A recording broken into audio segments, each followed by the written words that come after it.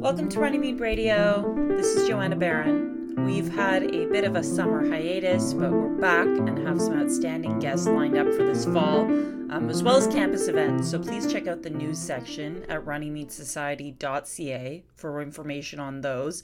It would be great to see you there. My guest today is one of the most articulate and originally thinking free speech champions I've ever met, and I've met many. Steve Simpson is Director of Legal Studies at the Ayn Rand Institute in Irvine, California.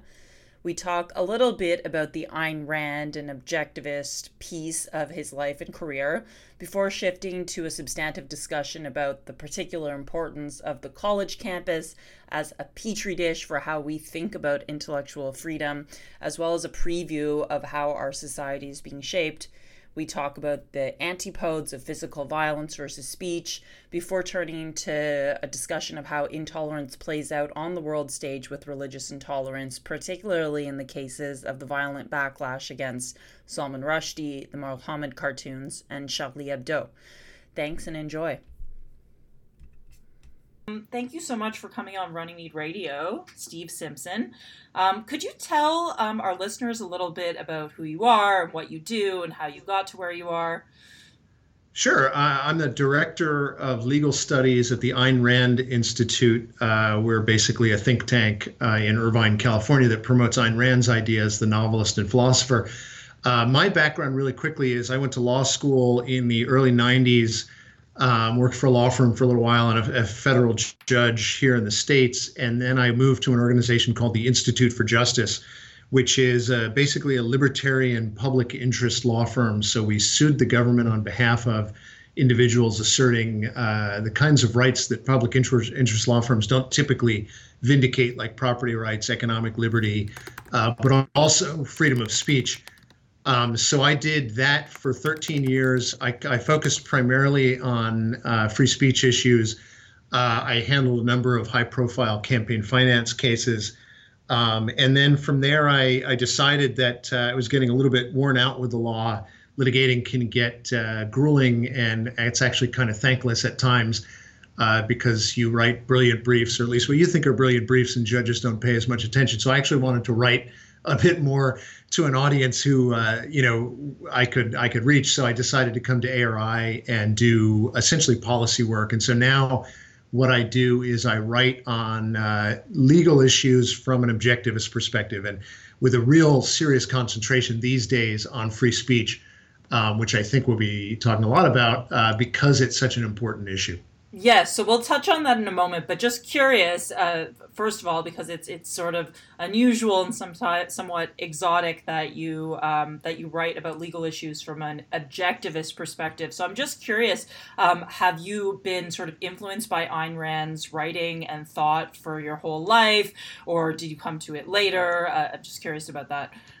I discovered Ayn Rand after college. So basically, I graduated from college, and I really didn't think I had gotten very good education through no fault of the school I went to. So I got out, and I really decided I needed to educate myself more. And one of the things that I was looking into is just kind of, what do I believe? And I was reading a lot of philosophy, a lot of economics, that kind of thing. And I came across Ayn Rand at some point. I read one of her nonfiction books called The Virtue of Selfishness first. I thought it was fascinating, but there was a lot about it I didn't understand. So I went back and I read The Fountainhead and then Atlas Shrugged and her novels. And I found that I agreed with it. I studied it fairly in-depthly for a number of years, but I wasn't really part of there's a sort of objectivist movement throughout the world these days. I was less part of the movement and more just studying it myself. I had a career to focus on. So I was very interested in the philosophy, but also, I wanted to launch a career. I wanted to do other things, and I was hugely busy with my legal career. So while I kept studying the philosophy and integrating it into my life, I was mainly focused on, career things and that kind of thing.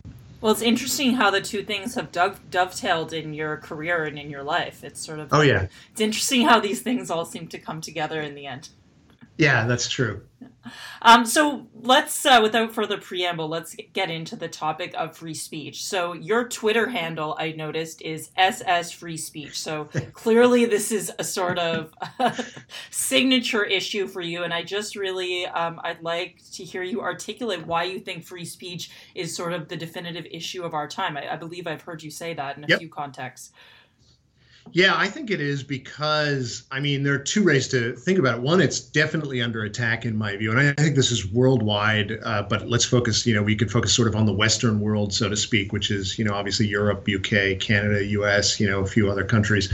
I really think that free speech is under attack, and it's fundamental to a free and civilized society.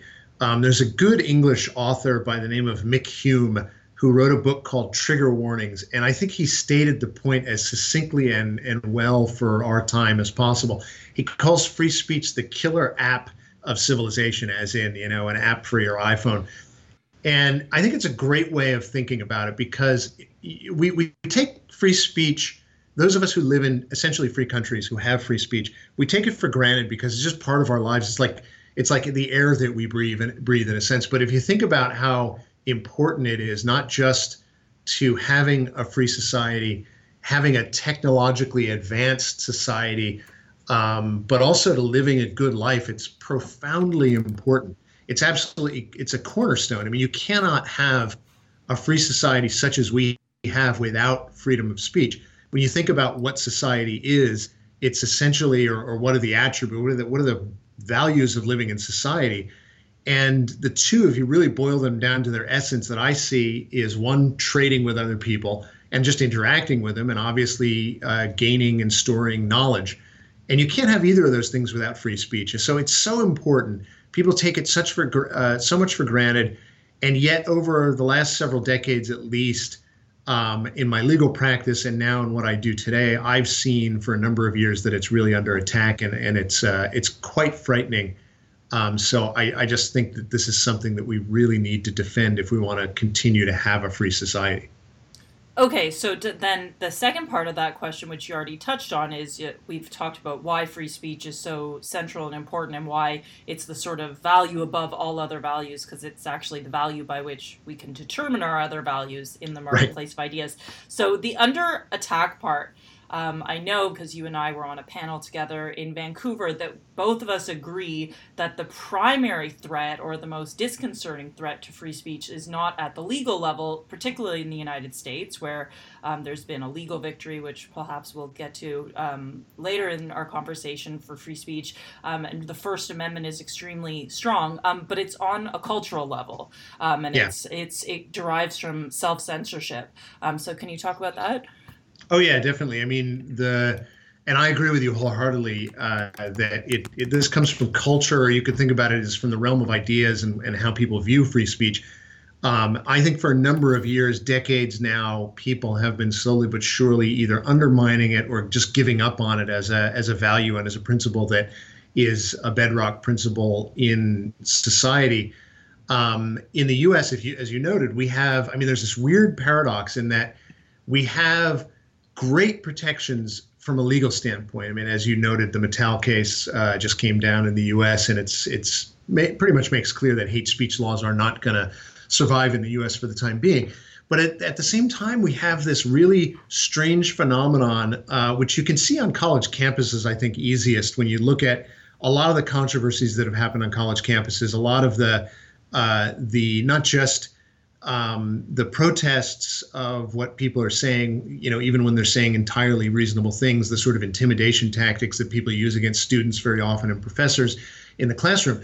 But in recent months, this year especially, actual outright attacks on campus of people who are speaking. So you have the riots at Berkeley, which I don't think surprised a lot of people because it's Berkeley and it was Milo Yiannopoulos. But then you have the Middlebury attacks on Charles Murray. Then you have the Claremont McKenna kind of protests and threats against Heather McDonald. Then you have what happened at Evergreen State College in Oregon, which is one of the most surreal and just bizarrest things I've seen. And then a number of other things that are very related to that. And it becomes clear that something is happening on the universities. I think it's fundamentally that students are being taught ideas that lead them to abandon free speech. We could sum it up as identity politics or multiculturalism, those kinds of ideas, and maybe we can talk more about them. But the way I look at it often, and I tell this to audiences, is, we've heard the cliche before that children are our future, but it's a cliche for a reason because it's true in large part, right? So if you think of the college kids of today and what they understand about free speech, the extent to which they actually support it, I mean, I still think the crazy people on campus, the worst people on campus, are a vocal minority, but the majority of students on campus aren't really pushing back against this. And if you think 10, 20 years out into the future, these people become the legislators, they become the judges who are, interpreting the First Amendment. You could really see a turn against free speech. And I think that what I often tell Americans is, if you want to see what that looks like, look to other countries, Canada not least among them, where you guys have hate speech laws, and in Europe these laws are growing. So I see a really bad trend, and I think it's ultimately coming from people's misunderstanding of what free speech is and why it's important. Yeah, well, I guess the particularly disconcerting aspect of what's going on the college campuses, there's at least two ways to look at it. The first is, as you brought up, that today's students or in 20 years will be, in government or in policy positions. But the other one, it seems to me, is that universities where presumably you can just freely explore ideas without consequences. Of course, you won't feel as free to dissent against the sort of party line of your employer, to use an unfortunate Soviet term. But really, if we can't get it right in universities, there's so little hope for the real world, right? Yeah, I absolutely think that's true. And another way to think about it, I mean, I definitely agree with you, but the universities are where ideas are formulated and kind of passed down and filtered out throughout society. It's like ideas basically start as intellectual trends start among intellectuals and academics are among the foremost intellectuals out there. And then all the opinion leaders kind of look to them to set the standards. And actually, if you just trace back identity politics or the idea of intersectionality and multiculturalism, you can find roots in the universities and among philosophers and thinkers, even as early as the 1980s. With the critical legal studies and just critical studies movement and a lot of the other ideas that are now manifesting themselves in attacks on free speech. The universities, I think, are the battlegrounds in a sense that if they go and nothing else changes, it's a matter of time before their ideas and their approaches really filter out into society. Okay, so what are the right ideas that ought to be taught and taken up? Yeah, that's a good way to start. Most people start with the bad ideas, but I actually think it's better to start with the good ideas. So bravo. So the right ideas. So free speech, the way I think about it is that free speech is a kind of corollary to freedom of thought. And I think that people need to think about it that way. It's the two are interrelated because ultimately what you're speaking is, you hear the expression "speak your mind," and it's literally true. You're speaking what you think. And in order, so the way I would put it is, we can't live free, productive, good lives if we can't think for ourselves, and if we can't communicate for ourselves. So freedom of speech and freedom of thought are bedrock principles, not only for a free society, but for living a human, normal, good, human life and pursuing your own values. As you put it before, just formulating and communicating values requires thought and speech. So we have to think about what ideas we think are true. We've got to chart our own course in life. I mean, you can see this basic idea embedded in the Declaration of Independence, life, liberty, and the pursuit of happiness. Life is about doing something other than just existing. It's about pursuing goals and pursuing happiness. And you've got to be able to chart your own course. You've got to be able to think for yourself, and you have to be able to communicate with others. So the principle of free speech comes in at the level of essentially you have the right, the government should recognize and protect your right to say whatever you want so long as you don't violate the rights of others. And typically with free speech, it's hard to do that. Now, there are ways, incitement, fraud, things like that people can actually violate the rights of others using speech. And so we need legal protections for people, and we need a rule of law society. But people have to recognize something that is absolutely fundamental to this, which they don't recognize today. We really see a mixing of ideas here, which is that there's a distinct and fundamental difference between speaking and trading in ideas and using force against and violence against other people. Those two things are antipodes. They're absolute opposites. And really, you can think about the way, if you look through the long course of human civilization, the two ways that people interact is either persuasion or they interact with force. And you have societies that are based on force and they're horrible, and societies that are based on persuasion and they're good. I mean, that's an oversimplification, but that's really the gist of it. And interestingly, one of the things that is fascinating in a horrifying way, but still fascinating, is when you see on campus students equating speech with violence, which we've been seeing now for a number of years. They say things like, when you speak out, you're doing violence against me, you're threatening my safety. And the fascinating thing is those students who actually believe that speech is violence will necessarily, and we're actually seeing them resort to violence in the face of speech. And it's entirely logical. If you actually think that someone's speech is a real threat to you, you're going to defend yourself and you're going to use violence against them. And that's actually what we're seeing. So we really need to see free speech as the opposite of force or violence and an absolutely essential part of what it means to live a good life. Yeah, we either have guns or conversation as human beings to work things out between us. It really is that simple. But to come back to the point of the silent majority, or your earlier point that the students who are resorting to violence are probably a small but vocal and certainly consequential minority. And this, I think, is a sort of challenge for educators and for intellectuals such as yourself.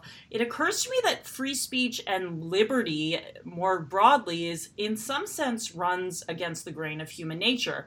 In other words, it is our natural tendency to sort of hew to the group. And it's very difficult to persuade college students to speak out when, a bulk of the student majority tends to go along with the politics of intersectionality and go along with allegations that Charles Murray, for example, is a bigot. So how do we get over that threshold? It's difficult where there are social and sort of tribal human group consequences. Yeah, I agree with that. That's a really challenging issue to push back against. But I think ultimately we can't look at free speech in a vacuum and think that it's separate from other types of intellectual, philosophical, trends. We have to understand that. So I said earlier that free speech and free thought go hand in hand, but both are attributes of individuals. So individualism is a real important component of the mix of what it takes to defend not only free speech, but a free society in general. People have to recognize that put it sort of formally, the fundamental unit of society is the individual and not the group. And then individuals can choose to join groups if they want, but they're not, society, we shouldn't look at society as made up of warring factions or tribes. And a lot of the ideas that are undermining free speech really hold that. I mean, that's what, as at the root of multiculturalism and identity politics, it's that you're defined by your quote identity, but your identity is a non-essential factor. It's things like sex, like race, like ethnicity, and a whole list of other crazy things when you get into intersectionality. But they define themselves not by, I often echo or quote Martin Luther King, we should define ourselves or judge each other by the content of our character, not the color of our skin. That's about as good a statement of the essential principle here as anything I can think of. So in fighting back against the attacks on free speech, we've got to embolden people and give them the moral confidence to stand up for themselves as individuals and stand up for their own ideas and their own thought processes. So we've got to teach people that it's not a, quote, sin to be wrong and to make mistakes. It's part of the learning process. There aren't orthodox ideas that are unchallengeable. All ideas are questionable, and we ought to question them and think them through. That's the only way you can learn. That doesn't mean that no truths are ever settled, but it does mean that the only way that any individual is going to come to understanding the truth is if he thinks for himself. Groupism or group identity or group thought is the absolute opposite of free speech. Now, So you've also hit on something that I think is a huge challenge. So why is it that human beings feel more comfortable, if you look historically, this is definitely true, feel more comfortably identifying in groups and tribes?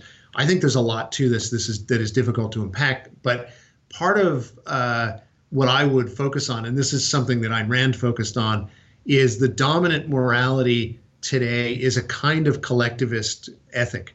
It holds that our fundamental, role or goal in life should be to sacrifice our own interests to groups, or to join with the collective and sacrifice to the state or the community or the family. And that's something that we really have to push back against. And at the very least, what I try to get people to understand is you have to understand that you're an individual and you have to think for yourself, and you've got to figure out how to chart your own course. And the only way you're going to do that is by standing up for your own individuality and your own right to think. So one of the things we really need to defend is people's moral right to think for themselves. So that's, I think, a huge part of this.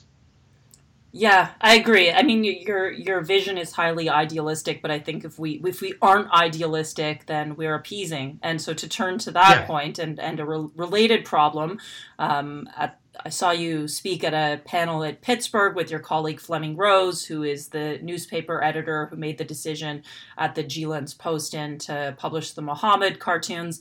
And you made a comment that there is a direct line to be drawn from Salman Rushdie and the fallout from the publication of the Satanic Verses to Muhammad cartoons, to Charlie Hebdo and the attacks in Paris. And so I just wondered if you could expand on that. Are you referring primarily there to Western intellectual appeasement? Yes, but I think there's way more than that. But if you just focus on the free speech attacks, the attacks by Islamic totalitarians is what I try to typically refer to them as. I think that those attacks definitely start with the Salman Rushdie affair. I mean, you had the Islamic Revolution in Iran and the ascendancy of the Ayatollah, and we did nothing about that. And then you have essentially a hostile foreign power, and I would say hostile to all Western countries, but certainly to the countries that he threatened, or the countries whose citizens he threatened. So the UK and the US, I don't know about, I think Canada too, actually. Wasn't there a bookstore that yes, maybe I'm was. wrong? Yeah, right. And so it was in effect a threat to the Western world that if you offend us, or if your citizens offend us, we're going to go out and our sort of soldiers, so to speak, are going to murder them. That's a direct attack on the very foundations of a free society. And we let it go. We did almost nothing about it. It was total capitulation. I mean, other than some sort of weasel words from Bush 1 in America, and I think most of the other heads of state, they really did nothing about it at all. And I think even almost worse than taking no kind of action at the state level was this intellectual appeasement. I mean, there was, if you look at it, the Salman Rushdie affair, there was way more opposition to what happened among intellectuals. So the writers group PEN was outraged by that. But if you fast forward then to the early 2000s, the post 9/11 period, the Danish cartoons, or actually really an early incident was the murder of Theo van Gogh for making a film with Ayaan Hirsi Ali that was critical of Muslims in the Netherlands. And this guy was, I mean, he was gunned down and then stabbed in broad daylight, and a note pinned to his chest that said Ayaan Hirsi Ali is next. Again, nothing happens. And at this point, you start having Western intellectuals wondering and kind of hand-wringing, maybe we should apologize to the people who are attacking us for our free speech. And then you fast forward to a number of other incidents, I think the big one being the cartoon crisis. And if you read Fleming Rose's book, The Tyranny of Silence, it's chilling. I hadn't realized just how bad the appeasement was among intellectuals in Europe. Fleming Rose was criticized for, effectively inciting violence, which is crazy and wrong from a legal and just any logical sense. He didn't incite violence. Yeah, he pissed people off, but that's not the same thing as incitement. They blamed him for this. He blamed him for independent, the independent decisions of what I would call, just to be I don't know, somewhat crude about it, crazy people engaging in violence.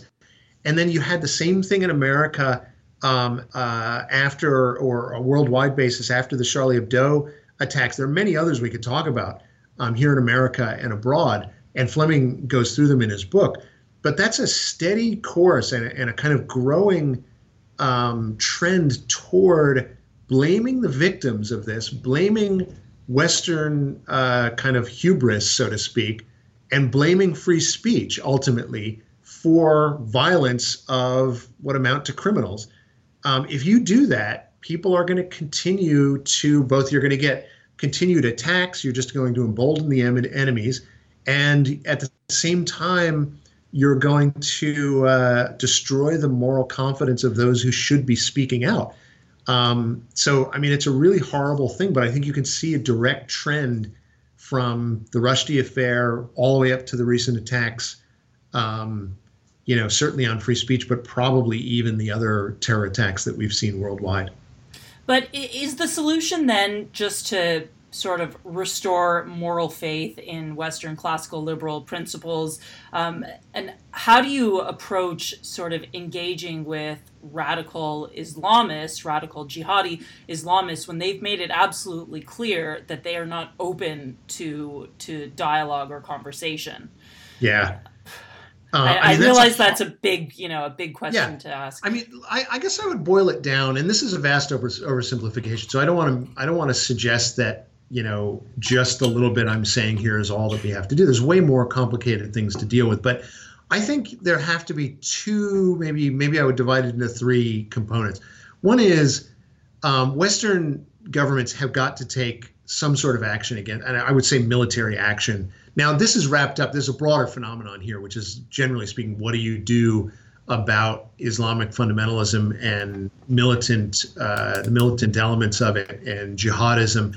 I mean, ultimately, I think you have to go after the states that sponsor it, but that's beyond the scope of our discussion, so I won't try to go into that. But I do think governments have to do something.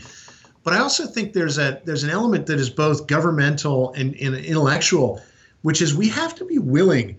People who believe in classical liberal ideas or Enlightenment ideas in Western civilization, and by Western civilization, I don't mean literally the West geographically. I mean the ideas that go to make up Western classical liberalism. People have to be willing to defend them as good and criticize those ideas that attack them. So just as I think people can get that the socialism that has taken root in Venezuela and is destroying Venezuela is it's not just bad guys who are destroying Venezuela. They're motivated by a horrible, evil ideology, the consequences of which we saw throughout the 20th century. Or if you want to take Nazism, that's one that's much easier for people to see. That's an evil ideology. It's not just a bunch of bad people took over Germany. It was they took over in the name of an evil ideology, and people weren't afraid to call it an evil ideology. We've got to do the same with, Islamic totalitarianism. We have to be willing to criticize bad ideas. Now, there's broader, I would say we have to be willing to do things like criticize other people's philosophies, other people's cultures, other people's religions. How you do that is always, there's a matter of politeness and tact, and there's all kinds of things that people have to think about in a given context. But it can't be that certain ideas are just off the table and we don't evaluate them or criticize them. And unfortunately, I think that's what's taken root. Part of that has to be the willingness to point to certain behaviors and cultures and say, that culture is bad. Point to Saudi Arabia and say, that's a horrible culture. Look how women are treated in this culture. Something that Ayaan Hirsi Ali has been saying for many years now. And it's just outrageous that people, especially feminists in the Western world, are not willing to pay attention to her when you have entire countries that treat women as just one rung up the ladder from slaves. It's insane. I mean, not only do they not pay attention to her, yeah. Linda Sarsour, who was one of the organizers of the Women's March, said that her genitals should be cut off in a tweet. It's grotesque. Yeah. But that's a direct consequence, I think, or at least a consequence of the idea that we can't criticize culture and we can't criticize other people's, say, religions and their faiths and their ideas. We have to be able to criticize culture, faith, religion, ideas, philosophies. And by the way, that includes mine as much as anybody else's. And ultimately, you have a discussion and truth is the final arbiter, and we resort to persuasion and debate to settle our differences. But that necessarily means saying some ideas are good and some ideas are bad. The way I often put it to people is, if you're uncomfortable criticizing things like other people's cultural attitudes and their religion, understand that they themselves hold those ideas out as guides to behavior. Every religion is purportedly a guide to behavior. And if it's a guide to behavior as opposed to just some floating ideas that we dream about, which it never is, then why wouldn't we criticize it? Every philosophy is a guide to behavior. It has real consequences in the real world.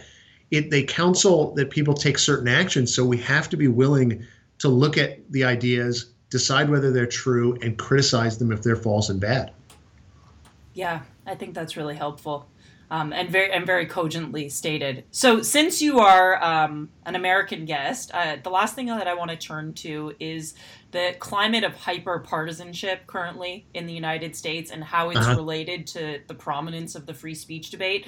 And I sent you this quote, which I thought was interesting, from David French, where he talks about the partisan feedback loop where right-wing rage spurs left-wing censorship, and the two sort of feed into each other. So I just wanted to get your thoughts on that phenomenon, if you agree with it. I agree with it, but I would say it's sort of happening from both sides. It's and I think so. Right-wing rage spurs left-wing censorship, or left-wing rage spurs at least the same kinds of things on the right. I mean, sometimes it's censorship, sometimes it's just the culture of intimidation that we see on college campuses, and that's definitely come more from the left. That is, that culture of intimidation and PC and trying to shut down other people's ability to talk. And part of the reason for that is that the academy is dominated more by people on the left or liberals than it is by people on the right. But I tend to think that if it was dominated by conservatives, you'd see the same thing. And in fact, there are times in American history when the right has dominated a lot of intellectual, at least governmental posts, and they were the ones who are pushing towards censorship. And it's hard to. So one caveat here is I would use air quotes around right and left, because I don't think they're real categories. There's a lot of problem with it. I don't want to suggest that one side is totally bad or totally good, but I do think that there's something to the idea that we have this, as French puts it, a feedback loop where you just have both sides sort of screaming at each other and at various times trying to shut each other down. That's a kind of complex phenomenon that there are a lot of things going on here. Part of it is we've had problems with pressure group or interest group warfare in America, and I think every Western country for many, many years. There's a kind of problem of factionalization. I mean, this is a problem that James Madison talked about in Federalist 10, so it's not exactly a new phenomenon. But people do, and this kind of harkens back to a point that you mentioned before, which is that oftentimes we see people, they flock to groups, they have group mentalities, and then what you have is a kind of group or factional conflict. Ultimately, the solution to this is we've got to free people up to be able to debate ideas and to have the real political freedom to debate. I think one of the reasons that you see this kind of thing happening today is there are so many ways in which government has wormed its way into intellectual affairs. I mean, if you just think about government financing of schools, here in America, we have the Title IX law, which essentially puts government into any disputes over race, over sex. It creates all kinds of, I think, just ridiculous standards for things like sexism and racial and sex discrimination, which just once you insert government into the process, you have a real incentive for people to join into factions, because that's the only way they can affect what government is doing. When you politicize culture, culture becomes politicized, and that's ultimately what we're seeing. People have to join factions in order to have political power to react to the groups that, in a sense, threaten them. And then you just get this feedback loop, and it grows, and it just spins off into chaos. And it's a really dark and scary phenomenon that there's a lot more one could say about that. I mean, I think the election of Trump had a huge impact on this, but I think all of the factors that all of the sort of symptoms of this that we've seen come out after the Trump election, both here in the United States and worldwide, were always simmering right below the surface. Trump just sort of ignited them. And how did he ignite them? He certainly is no great advocate of free speech. No. How did he ignite it? He ignited them by being who he is. Mm-hmm. I mean, he ignited them in a number of ways. I think Trump really has the soul of an authoritarian. And so him coming on the scene, I think, freaked everybody out on both the left and the right, or maybe not everybody, but certainly the best thinkers on left and right, and also some of the worst elements. It emboldened some of the worst elements on the right, let's say, to be more tribalistic and authoritarian, and which spurred a reaction from the same worst elements on the left. A perfect kind of concrete example of that is the riot in Berkeley, and not the campus of Berkeley, but the city of Berkeley, where there was a Trump rally and then Antifa rolled into town, and you just had basically a factional riot that, I mean, if you change the context slightly, it would be this type of thing that you saw in Nazi Germany in the 1930s. It was a really scary phenomenon. Trump ignited that by just being who he is, by being the kind of wearing his authoritarianism on his sleeve, by trying to ignite these kinds of feelings on the left. But beyond that, I think we've had this kind of attitude out there that the way I would put it is, it's okay to use the force of government to foist your ideas on other people. And once you go down that road, at some point you're going to get some sort of a demagogue that stands up and says, well, you guys on the other faction have had your opportunity to try to force your ideas down the throats of the people on my side. Now it's our turn to do the same thing. You embolden people who want to use force or want to follow a principle of might makes right. And the only thing you get at that point is some sort of tribal or factional warfare. And I mean, the answer is that we've got to do two things. We've got to get government out of the realm of ideas, which is hard. We've got to start doing it. But before that, we've got to just recognize that if we don't respect free speech, you know, the answer or the only consequence is going to be chaos. Yeah.